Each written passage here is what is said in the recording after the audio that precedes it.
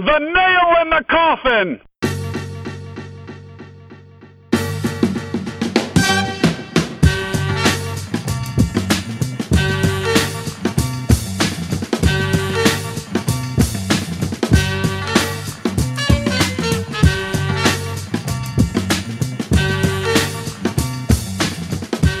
Welcome to The Nail. Tuesday night, I am Tom. He's Travis. Trav, how are you doing, buddy? I'm doing all right, Tino. How you doing, bud? You know, not the best day. Kind of a tough day here in Cleveland. We got word late last night that Fred McLeod, the popular longtime Cavs play-by-play man for Fox Sports Ohio, passed away. There's really just an outpouring of remembrances and YouTube clips online all day today. Among the very best tributes that I saw was a piece written by Will Gibson for Waiting for Next Year. I linked to it up on our Facebook page, facebook.com/The Nail Podcast. We don't see Will's byline on WFNY quite as much as we did back in the day, but when he does check back in, you know it's going to be great. And today was no exception. Will joins us now, actually. Will, I've been hoping to get you on here for a while, but man, I wish there were better circumstances to do it. But thanks for joining us. Thank you for having me. And yeah, I feel the same way that, it's obviously, nothing to rejoice over. But in a weird, almost morbid way, I kind of enjoy these sorts of conversations because, I was surprised, when I heard the news and then got to writing about it, sort of how much Fred McLeod's passing really affected me. And it seems to have been that way for a lot of other people. So I'm glad to, be on with you guys and talk about it. Yeah, it really was just kind of everybody came out of the woodwork. Cavs fans, the diehards, the casuals, and everyone in between. And I saw the first call that came to my mind this morning when I read that news on Twitter was the call that he had of the end of Game 7 of the finals in 2016. And there was a clip that I think his wife Beth had posted on YouTube, and I was thinking, oh man, it'd be kind of cool. It'd be something that people would probably want to check out. And I went and dug that up, and I tried to think of a sentence or two that would be kind of nice about it. And by the time I got that posted, I think about 8 other people in the meantime had already shared it. So clearly it was that call, and then throughout the day we're just seeing calls left and right, classic moments with Fred. And yeah, he did kind of leave quite a legacy. Yeah, absolutely. And, if I'll, at risk of being too self-referential here, when I got to writing about him, something that first came to my mind was that when he came on as the Cavs play-by-play guy back in 2006, I know I and a lot of other people, were pretty hesitant and skeptical and unsure of him because Michael Regai, his predecessor, had been fired. A lot of people liked Regai. He was a very fine announcer. But it's just that seems like such ancient history now because over the past over a dozen years, he was there. Fred was there for the tail end of LeBron stage 1, and then some of the absolute dreck in the middle, and then LeBron stage 2, culminating with that championship and that great call that there's this guy whose whole career is built on being very professional and crisp and in control, and he's just screaming through tears. Like so many of us were. And it was really cool to, see that going around and, kind of relive that moment through his experience as well. That was kind of my thing. I was in the exact same boat that you were when he first came in, because, if you'll remember, that was right around the time that Dan Gilbert bought the Cavs. And I think that was like one of his first big moves to kind of put his imprint on the franchise. And he brings in this guy from Detroit, and I didn't realize at first that Fred had actually, he was a local guy from here, and he had this whole career at Fox 8, or back then I guess it was a CBS affiliate. But, he had done some, I think he did a year of play-by-play for the Cavs and one for the Indians back in, I want to say like the late 70s. And his roots were here. Mm-hmm. And, that really came through quickly, and I will 100% agree with you that he had to earn it in terms of like this current generation of fans, because I was another guy who loved Regai, and kind of a byproduct of Ray Guy not doing Cavs games anymore, I got to hear him do a lot of MAC basketball over the last decade or so. So that's been kind of fun. Yeah. But when you're replacing somebody like that, especially under those circumstances, it can be really tough. But he certainly got it done. Yeah, absolutely. And what I was, again, just thinking about the sort of outpouring of support and memories and everything today is that, I really enjoy kind of hyper regional things. And, it was very much kind of a Great Lakes, upper Midwest, thing just between Cleveland and Detroit and sort of the surrounding areas to see and hear all of the various, people, again, coming out of the woodwork, like you said. And what was cool to me is that, it was athletes, from LeBron and Kevin Love down to guys like Colin Sexton. It was a lot of colleagues and, sort of peers in the media field. One of my favorite things I saw was a guy named, I want to look up his Twitter handle for him, Mike Goldfarb, who I believe was the Shackton a Fool was, he was among the minds who came up with that. And he shared a story of, Fred would go out of his way to text him to let him know, like, hey man, there was a botched alley-oop in the game earlier. I even did the Shackton the Fool call. It's at the 4-minute mark of the second quarter, just because he was that invested in seeing, just this little segment inside the NBA take off. And he, went that extra little mile to help the guy out. And I think that's the stuff people really remember when they try to make it, whether it's a commentator, producer, writer, whatever it is. Yeah, a lot of national media types. I saw a lot of national NBA writers were weighing in, and I'm sure, he probably became a very familiar face to a lot of them over the playoff runs in recent years, and a lot of paths crossing there. But it's kind of cool to see them pay respects as well. Trev, you know what? You and I, especially when the Cavs were in those playoff runs, we kind of talked about national broadcast versus local broadcast. And I'm trying to remember, where did you fall in that spectrum? Are you more of a local guy or a national guy? Oh, I was all over the place. It really depended on my mood at the time. And it's one of the things that, Will, you kind of mentioned in your piece today. Like, his style was incredibly homerish, right? Him and Austin together both obviously were over the top about it. And there were times where it kind of grated at me, and I think it probably did for everyone, especially early on. Obviously, as he became more ingrained in the team and you got more used to listening to him and realized that, hey, he's not a national guy. He's part of the team to an extent, right? He's invested in who wins. He's not just telling you what's happening on a game. You kind of come around to it a little bit more. So personally, it kind of depended on who the national guy was that was calling it, on which one I would pick. But admittedly, for games that were more important, the more high stakes type playoff games, that if I had the option, I would usually go for the homerish guy, because if you've listened to this, that's kind of how I am as well. I kind of got to a point where, I could watch the game and I could see what's happening. I wanted to feel like there was a guy sitting there with me, kind of rooting the same way I was. I got sick of the Van Gundys and Mark Jacksons of the world, and it felt like you were watching a guy. It was as close as you could get to watching it with, one of your buddies sitting on the couch next to you, rooting for the same game that you are. Yeah.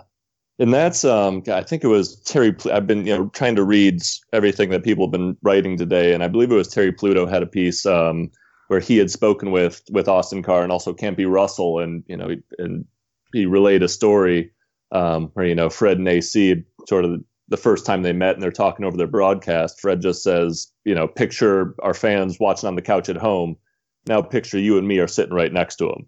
And that, was the approach he took. And that, again, I'm surprised at how much it's affected me. But, over years and years, and you've heard dozens and hundreds of games with those two guys, narrating and, like you're talking to them. And that is really the effect that they had, and they really did it masterfully. And Fred is, bears most of that responsibility, I think. Great tidbit from Chris Fedor in the piece that he posted a little while ago. Trev, you mentioned Fred McLeod being kind of homerish with AC. Did you know he has a vanity plate on his car? Finish the story. I did not, obviously. His vanity plate is Homer. All right. Okay. Well, how can you not I just love thought that was awesome. How can you not love that? He steered right into it, and that's the thing. Like, if you're doing a game nationally, you're doing a different job than if you're doing it locally. If you're doing it locally, you're telling it for an audience that is invested in one team, and you're telling it from that team's perspective. And, I think there's a little bit of salesmanship there as well, because it's good for business when people care about the product that, you're involved with. And, it was genuine with those guys, Fred and AC both. And, that always came through. I'm kind of one of those guys, just to kind of go back to the whole local versus national thing.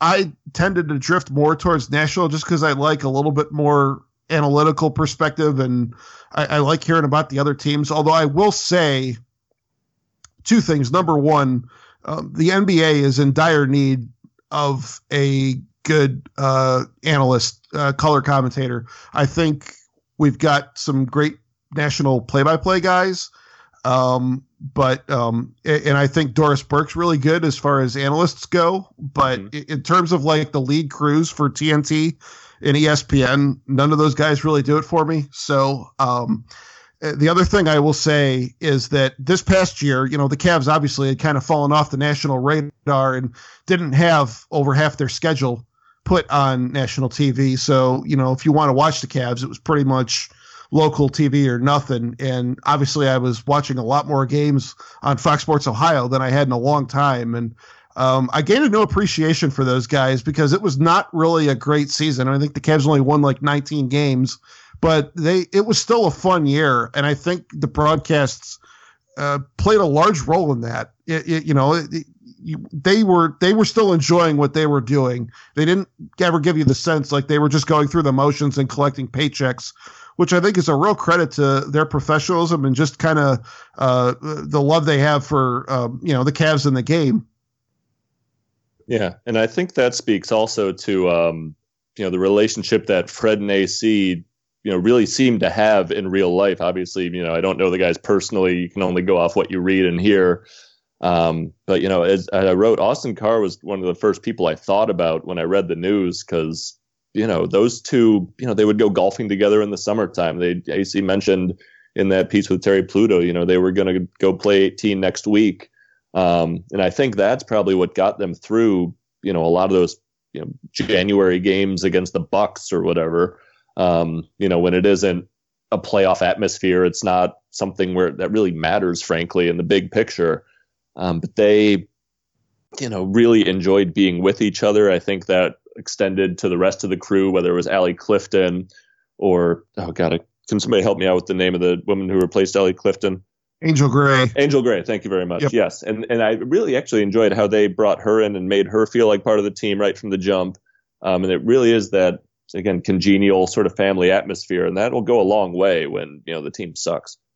And the one thing that's kind of funny, and I notice this every time someone passes away, obviously everyone talks about what a great person that guy is, right? Regardless of whether we actually think they were or not. What I found kind of unique about this is everyone is saying that, but every single person seems to have like a story, a specific instance of when he was nice just to them. And so I think it kind of stands out that he wasn't just that guy that like got up in front of a bunch of people and so everybody kind of liked him, but nobody actually knew him. It seemed like he was one of those guys that went out of his way to, socialize and make people feel welcome. And even though, as he became one of the more tenured guys around, didn't care if you were just some random new guy. He'd welcome you in and talk to you and all that stuff. And obviously I don't have any experience of that. I never met the guy, but I do think it's kind of interesting and kind of says a little bit more than, the normal generic type platitudes we tend to see when things like this happen. So I think that's pretty cool too. Mm-hmm. Yeah, I agree. And something else I noticed, again, I was just looking up all sorts of clips and everything. And there were a few, it was especially around, in 2016 when the Cavs run the title, and they did a few, sort of on location shots where it's Fred out interviewing the fans and that sort of thing. And I'm sure he did a whole lot of those, but it really came through to me on camera that, Fred he didn't look down on the audience at all. You got no sense of, this is a guy who's always lived behind the camera and is sort of above everything or jaded or anything. He truly looked comfortable when he was doing a piece in the field. I liked when his voice would kind of drop down a register. He wasn't, the kind of up, doing the big call in front of 20,000 people. Just kind of, this is me, Fred, talking to, whoever it is, Dylan Windler in a closet someplace. And it is sort of, extended that little bit of intimacy, that, again, personality where, again, we don't know the guy, but we feel like he did. He felt like he could have been, your friend's dad or your uncle or just the nice guy who runs the great laundromat in town or something. He had that very homely warmth about him. And yeah, that's exactly what you need in that sort of role. It's way too soon to speculate about this, and I probably shouldn't even bring this up, but you mentioned AC, and I just kind of wonder, he's a pro's pro and he's a Cavs lifer. So I would assume he'll probably stick around, but if he wanted to just ride off into the sunset, I would not blame him in the slightest. And I'm just really curious to know, because whether he's there or not, it's going to be weird this year, especially those first few games. Sure. when you start hearing a new voice, and I'm wondering if he decides to welcome somebody else in to start working with, or if he said maybe this is the time for me to go play more golf. I don't know. It's a great question, man. I'm looking it up. He's 71 years old. He's been with the Cavs in some form, basically for 50 years at this point, sure. Almost. Wow. Yeah. And this is the stuff that I've barely begun to think about, but it's a very pertinent question because I have no idea who's going to be calling play-by-play, and if will AC want to stick around and sort of bridge the gap, or I could absolutely see him, like you said, just enjoy retirement at this point. We'll see. Jeez. Well, it was a lot of fun listening to those guys, and we've got a lot of great memories over the years, and just all the tributes that we saw coming out today with some of Fred's classic calls and his catchphrases, and I can't remember, somebody had just an entire string of tweets that they had from through the years of just crazy things that Fred McLeod had said during games, and some of them were just awesome. But he's going to be missed. He was great at his job, and I think as a city and as a sports market, I think we're pretty fortunate with the lineup of announcers that we have. I mean, you just look across all the sports, whether it's Jim Donovan doing radio for the Browns or Tom Hamilton with the Indians. I even think John Michael with the Cavs on the radio. He had a really tough job filling in, following Joe Tate, and I think he's done a fine job. And it's a good lineup in town, and Fred was right there with the rest of them with just the authenticity, I think, and the enthusiasm and the passion that he had for Cavs basketball, and he made it a fun game to follow.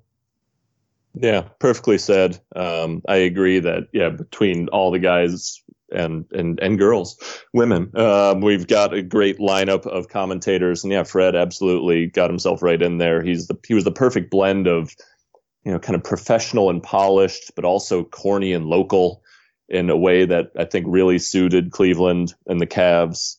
And commentators, again, you spend so much of your time just think of the man hours you've spent listening to him on a telecast and, letting them into your life in some way. And it'd be easy to not want to do that. But he, along with, your Tom Hamiltons and all the rest, make it not just something you're willing to do, but a real pleasure. And his shoes will be big and difficult to fill. All right, so I have to ask you, you are located in Philadelphia now, but you grew up in Cleveland, right? Yeah, in the burbs, but yes. Okay, so you're in Philadelphia now, and you said before we started recording tonight, you had spent some time overseas as well, right? Correct. Yeah, basically my first job out of college was teaching English as a second language in South Korea, and I was over there over 3 years total. but tried to keep up with all the Cleveland sports happenings as best I could. Yeah, so I was kind of curious, like, how are you able to keep up with things and stay engaged with the teams here? I'm still in Cleveland, Trev's down in Columbus, and he can still get the games on down there. But these places that you've been living, it's not like there's a lot of Cleveland sports coverage locally being delivered to you there. Are you kind of a league pass guy, or are you relying on a lot of written coverage online and highlights, or how do you stay plugged in? I would certainly, I'll just say from the top, I would certainly never endorse turning to extra legal means as to find live sporting events. But if I were that sort of person, I think that would suit me well. Especially for football season, because although the Browns thankfully have a lot of big national games, not so thankful after last week. Also, I've been very fortunate to have my dad's cable login. He's still in Cleveland and he's got the local package, so I'm able to use his info to get on, say, the Fox Sports app. So that covers pretty much all the Indians and Cavs games. But yeah, then you do kind of miss though just that sense when you're walking around the city or at the water cooler at work or whatever. I do kind of miss out on that level of it. I do try to read various blogs and tweets and listen to podcasts and all that, but it isn't quite the same. A lot of what I enjoy is really the feel of it, and that part is hard to replicate. Trav, did you want to jump in?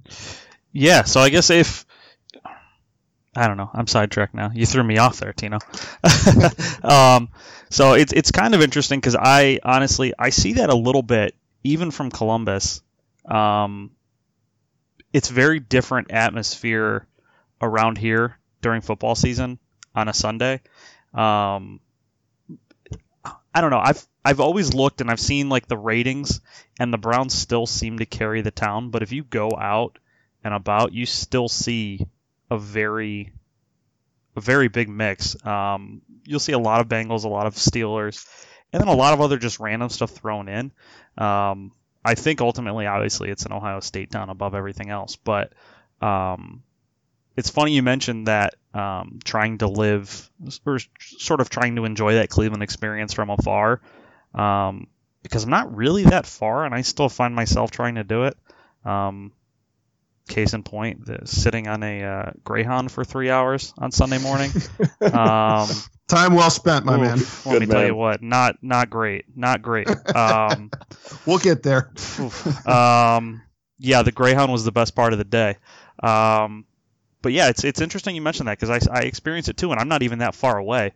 I think football season specifically, and I know we're kind of switching gears here, but football season specifically in Cleveland is a little bit unique, I think, in that the city does really kind of shut down and revolve around that. And I've never really, and because I'm in a different city, I think I notice it more now.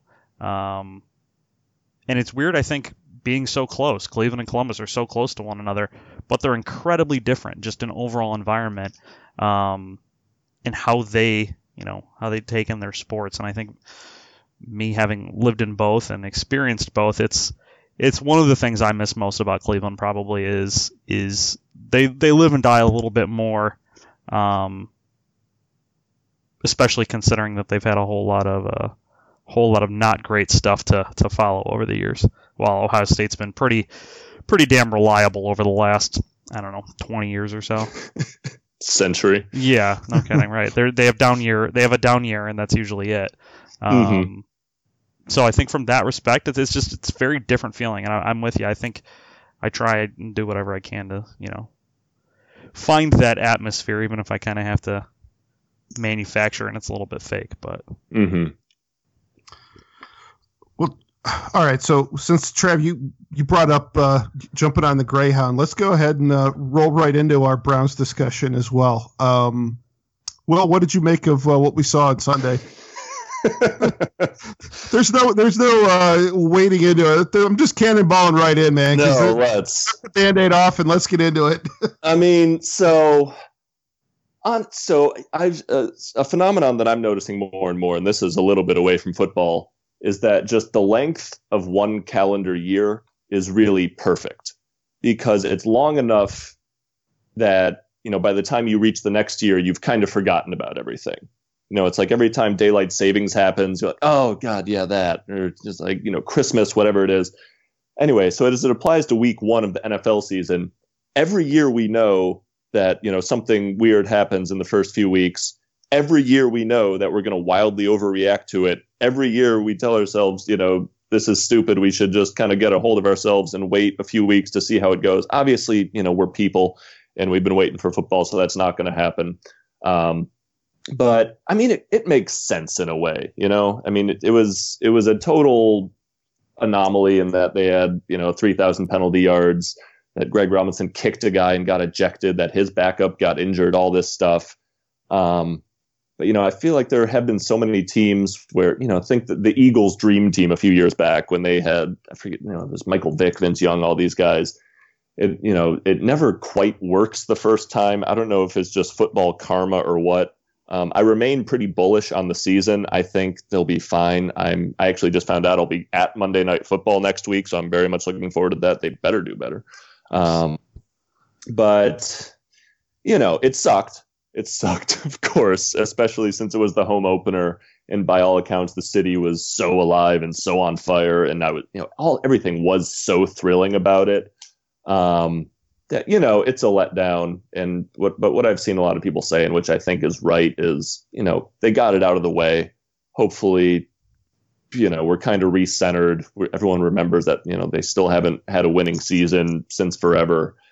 So, disappointed, but not, the sky is not falling yet. Hilarious. I gotta tell you, go ahead, Trev. Really quick, I just want to make a hilarious observation. At one point, Vince Young not only thought that there was a dream team, but that he was on it. Oh, poor Vince. Oh, boy. Yeah. Anyways, go ahead, Tino. Sorry, it was just one of those things pops in my head. It's like, yeah, they really thought that was the thing, and it was not the thing. Not the thing. He had a fantastic national championship game against USC, and yes, he did. Probably should have stopped there, but nevertheless, just talking about the Browns, I think for me, I was disappointed, as everybody was, I think, on Sunday. I mean, that's no surprise. I wasn't entirely shocked. I was surprised to watch how they kind of controlled things through the first drive and just, basically mowed right down the field. And then everything just kind of seemed to turn on the line of scrimmage after that. And that was something that Tony Romo noted, I think, coming out of halftime, how rare that is to see like one team go from being dominant up front to having a complete role reversal. But, we've seen dumpster fires in week 1 with the Browns more years than I can count. So, at the end of the day, that is what it is. And, with all the hype and buzz and everything else around the team, it didn't really shock me that there were plenty of talking head types coming out of the woodwork to, with their receipts ready to, say, I told you so. And oh, look at the Browns and, kind of pile on. And that even in and of itself didn't totally surprise me or bother me. But where I think I did get a little irked is I felt like some of it almost got turned towards like the fans were like, how stupid are you for like buying into this? And it's like, you know what? We have a team here that for once I feel like has some legit guys, some real players. And, what's wrong with having a little bit of hope? I'm not going to feel bad about being optimistic about things coming into the season. And for that matter, I'm not going to be feeling bad about being optimistic on week 2. I think like you said, well, it was kind of a weird set of circumstances between the penalties and the injuries. And, you see like, oh yeah, the Browns were 1 of 10 on third down or whatever. Well, when you're facing 3rd and 25 every time because, you're getting personal fouls killing every drive. I mean, shit like that's going to happen. So it's just a weird game. And I mean, we'll see. I don't know. Trev, you were down there for the tailgate, and how did the rest of your day go after that? So not great. The football portion, not great. So yeah, I got up around 4:00 and in the morning on Sunday, and took myself over to the Greyhound station. Spent about 2.5 hours on the bus got dropped off, walked myself over to the Muni lot, and I will say it was kind of jarring how many people were already out that early in the morning, and not particularly like close to the Muni lot. This was, for those that aren't aware, the Greyhound station is about a mile from the Muni lot, so it wasn't super close, and I was surprised still how many people were around. And sure enough, when I got off the bus, there's this lot like right across from it, dead empty except for one like RV in there and like 3 guys just sitting in folding chairs doing God knows what. Like how the hell they ended up here, I have no idea. And they settled on this is going to be the place, and God bless them because they seemed like they were having the time of their lives. But yeah, so I walked myself over for a little bit, and I kind of was operating under the impression that, you know, if and truthfully, over the last several years, the strategy, if I've ever wanted to go to a game, has been go to the Muni lot, someone's going to get too drunk, and a spare ticket's going to show up. Predictably, that would have been a bit of a long shot this week, right? People were a little more dedicated to getting in there, and sure enough, people filed in relatively early. So I just walked over to the Winking Lizard there, watched the first half of the game, realized I had probably overindulged slightly, and it would probably be best if I didn't wait until 7 o'clock to take a bus back to Columbus. They had one that was leaving like 45 minutes later, so I said, you know what, I'll go see if I can get on that early one. And did just that. I didn't see the second half. I went back and watched it later. I kind of followed statistically what was going on my phone as I was riding back, and yeah, that was my Sunday. Pretty exhausting. I don't know how many times I'm going to be able to manage that this year, but it was overall I would consider it a success. No, that, ladies and gentlemen, your 2019 Cleveland Browns so far, you know. Yeah, that's it pretty much. I missed the bad part of the game. And this was the second time I had tried this whole Greyhound idea. Last year I only rode it up. My wife met me in Cleveland. We were doing some things around here. So it worked well in that scenario, and this time I'm like, you know what, I'm going to try to ride it back too. There's no chance in hell I'm going to be able to do the wake up at 4, take the 7 o'clock p.m. one back and get home at 10. I see no way that I can manage that. It seems untenable for the rest of the season. So I'll have to probably rework that plan. But overall, the football I did watch was okay. They had the one good drive, obviously, and I missed the sloppy mess of a second half, and doesn't sound like in real time like I missed a whole hell of a lot. So it was amazing to me how quickly things unraveled in late third quarter, early fourth. I mean, I guess the writing was on the wall, because if you watch the first 2.5 quarters of that game, it was kind of like, how are we still in this with 150 penalty yards and, the offensive line situation being what it was, and, maybe reality kind of caught up towards the end there. But, I mean, for as ugly as things were, it was a 2-point game late third quarter with the Browns kicking off, and then you get that screen pass and all hell broke loose after that. Will, were you did they have the game on in Philadelphia there, or did you have to go to a local establishment, or how were you able to keep up with things? So I debated strongly whether or not to go to a local establishment. There is a pretty good Browns bar in Philly. Folks, if you're ever in town, Rogue's Gallery. It's around, 22nd and Market Streets or so. Solid little bar. And, I've been, over the past few years when the Browns sucked, and they would always have a good turnout. So I imagine it was a madhouse. But I'm kind of selective about whether or not I want to watch sports with people. And with this game, I'm glad I wound up not doing that, just because, when the crowd turns, it can be an ugly thing. But I actually am not sure if that was carried on the local affiliates. It's not important how I watched the game, but I found a way. But something that, for as crappy as the game was, something that as I'm thinking about it, I'm still really holding on to and enjoying was just, that first 10 minutes or so when they opened the broadcast, they've got the number one broadcast team. They've got all kind of the pregame packages and trappings. It's just kind of funny to me that over the past few years, kind of the networks are forced to reckon with the fact that, the Browns might be good and people might be interested in them. And, so we need to get Tony Romo on the call. Again, obviously it all went to hell. I'm looking at the box score right now, 43-13. Oh my God. But it's going to be like that again next week on Monday night and several other times going forward. And that's almost the take home for me, that this is still just really exciting stuff. Like, the Browns matter. Like, I know that it's easy to be disappointed, but I think we can't undersell that fact. Oh yeah. Well, I'll put it to you this way. That was the first time that Jim Nantz and the CBS A crew have done a game in Cleveland since 2010.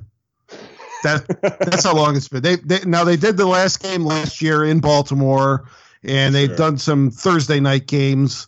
When all the teams have their mandatory Thursday night game during the season or whatever. But those were all on the road that CBS has done those, and CBS has the AFC package. So, that's how long it's been. And this coming Monday, that'll be the Browns' first Monday night game since 2015, and I'm pretty sure that was the game against the Ravens with the blocked field goal, walk off. Don't even need to get into all that again. But I was there.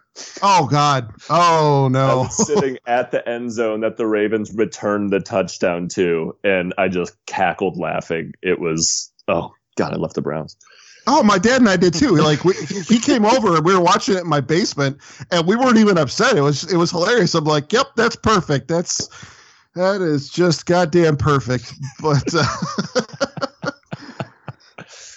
but yeah, so you're going on Monday night to MetLife. Yeah. So just within the past hour or so, I got a text from my cousin who lives in New York. He said he's got a ticket with my name on it.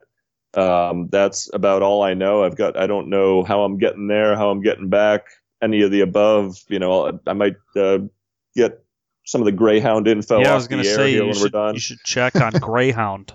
Yeah, that's greyhounds.com with an E. Thank you.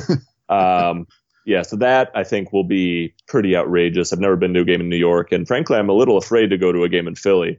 I think the reputation is largely earned. I don't know if you saw the story. People were fighting the Philadelphia 76er forward Mike Scott because he was there in a Washington uniform in their parking lot. That's neither here nor there. But yeah, Philly, it's a tough town. That's not good. Yeah. Well, hopefully your experience in the Meadowlands goes a little bit better than that. And hopefully you get a better performance from the Browns. I guess there's only one way to go from this past week. My God. All right. That's what I'm hoping. That's the thing, man. Yeah. This past Sunday was terrible, and we all acknowledge that. But I think the Browns are already favored for Monday, and come out with a good performance there in week one. It looks like an aberration, I think, pretty quickly. Yeah, and last time they played the Jets on Monday night, that was Baker's debut, the real coming out party, and that's a YouTube clip I like to go back to because it's just, again, that electricity and excitement in the air. And why did I think that was a Thursday? Oh, that was a Thursday. Okay, but yeah, still, so weekday primetime game, yeah. Yeah. Yeah, and if they weren't putting those two teams on Monday night. Come on. I'm not sure they'd have done it this year for Monday night if it wasn't the 50th anniversary of Monday Night Football and the Browns and Jets being the first ever Monday night game. I think that was probably a huge reason why this game got the nod in this slot, but here we are. Yeah, I think that's right. But yeah, I agree. I think there's absolutely no way they play as bad as they did this past week. And if they do, then, we're going down the roller coaster all over again. God help us all. It's a sickness. Well, I appreciate you joining us on short notice here. This was not one that we were planning on doing, but this was good, and it was good talking with you, and loved your story today on waitingfornextyear.com, and I hope everybody checks that out, and hope you write for the site again soon. I always like when you put stuff up. It's always good. I appreciate that. Thank you very much. Happy to come on here. I confess I'm not a weekly listener, but I have subscribed and given a 5-star review, as all the listeners should. And yeah, I'm hoping that the Browns will move me to get on the keyboard again, as Fred did today. Again, it's sad circumstances that brought us into this conversation, but I'm glad that we were able to take some time, and talk about what he's meant, to us and Cavs fans in the city of Cleveland. And it's been really, heartening to see that so many other people felt the same way. So, all the best, obviously, to his friends and family who I know are listeners. And rest in peace. A little brevity never hurt anyone. Not at all. Oh, good stuff. All right. As for us, we are on Apple Podcasts. We are on Google Podcasts. We're on Stitcher and the TuneIn app. You can stream us on waitingfornextyear.com as well. Our thanks again to Will Gibson for joining us. For Travis Hewley, I'm Tom Valentino. It's been the nail in the coffin, and we will talk to you again soon.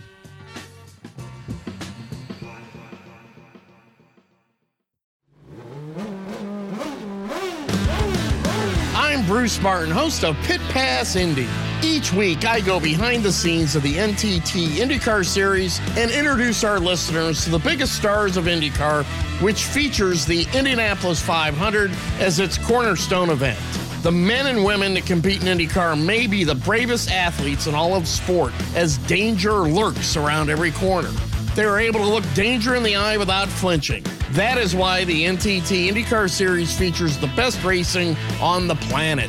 Join me every week as we talk to the stars of IndyCar, including the legends of the Indianapolis 500 on Pit Pass Indy from Evergreen Podcast.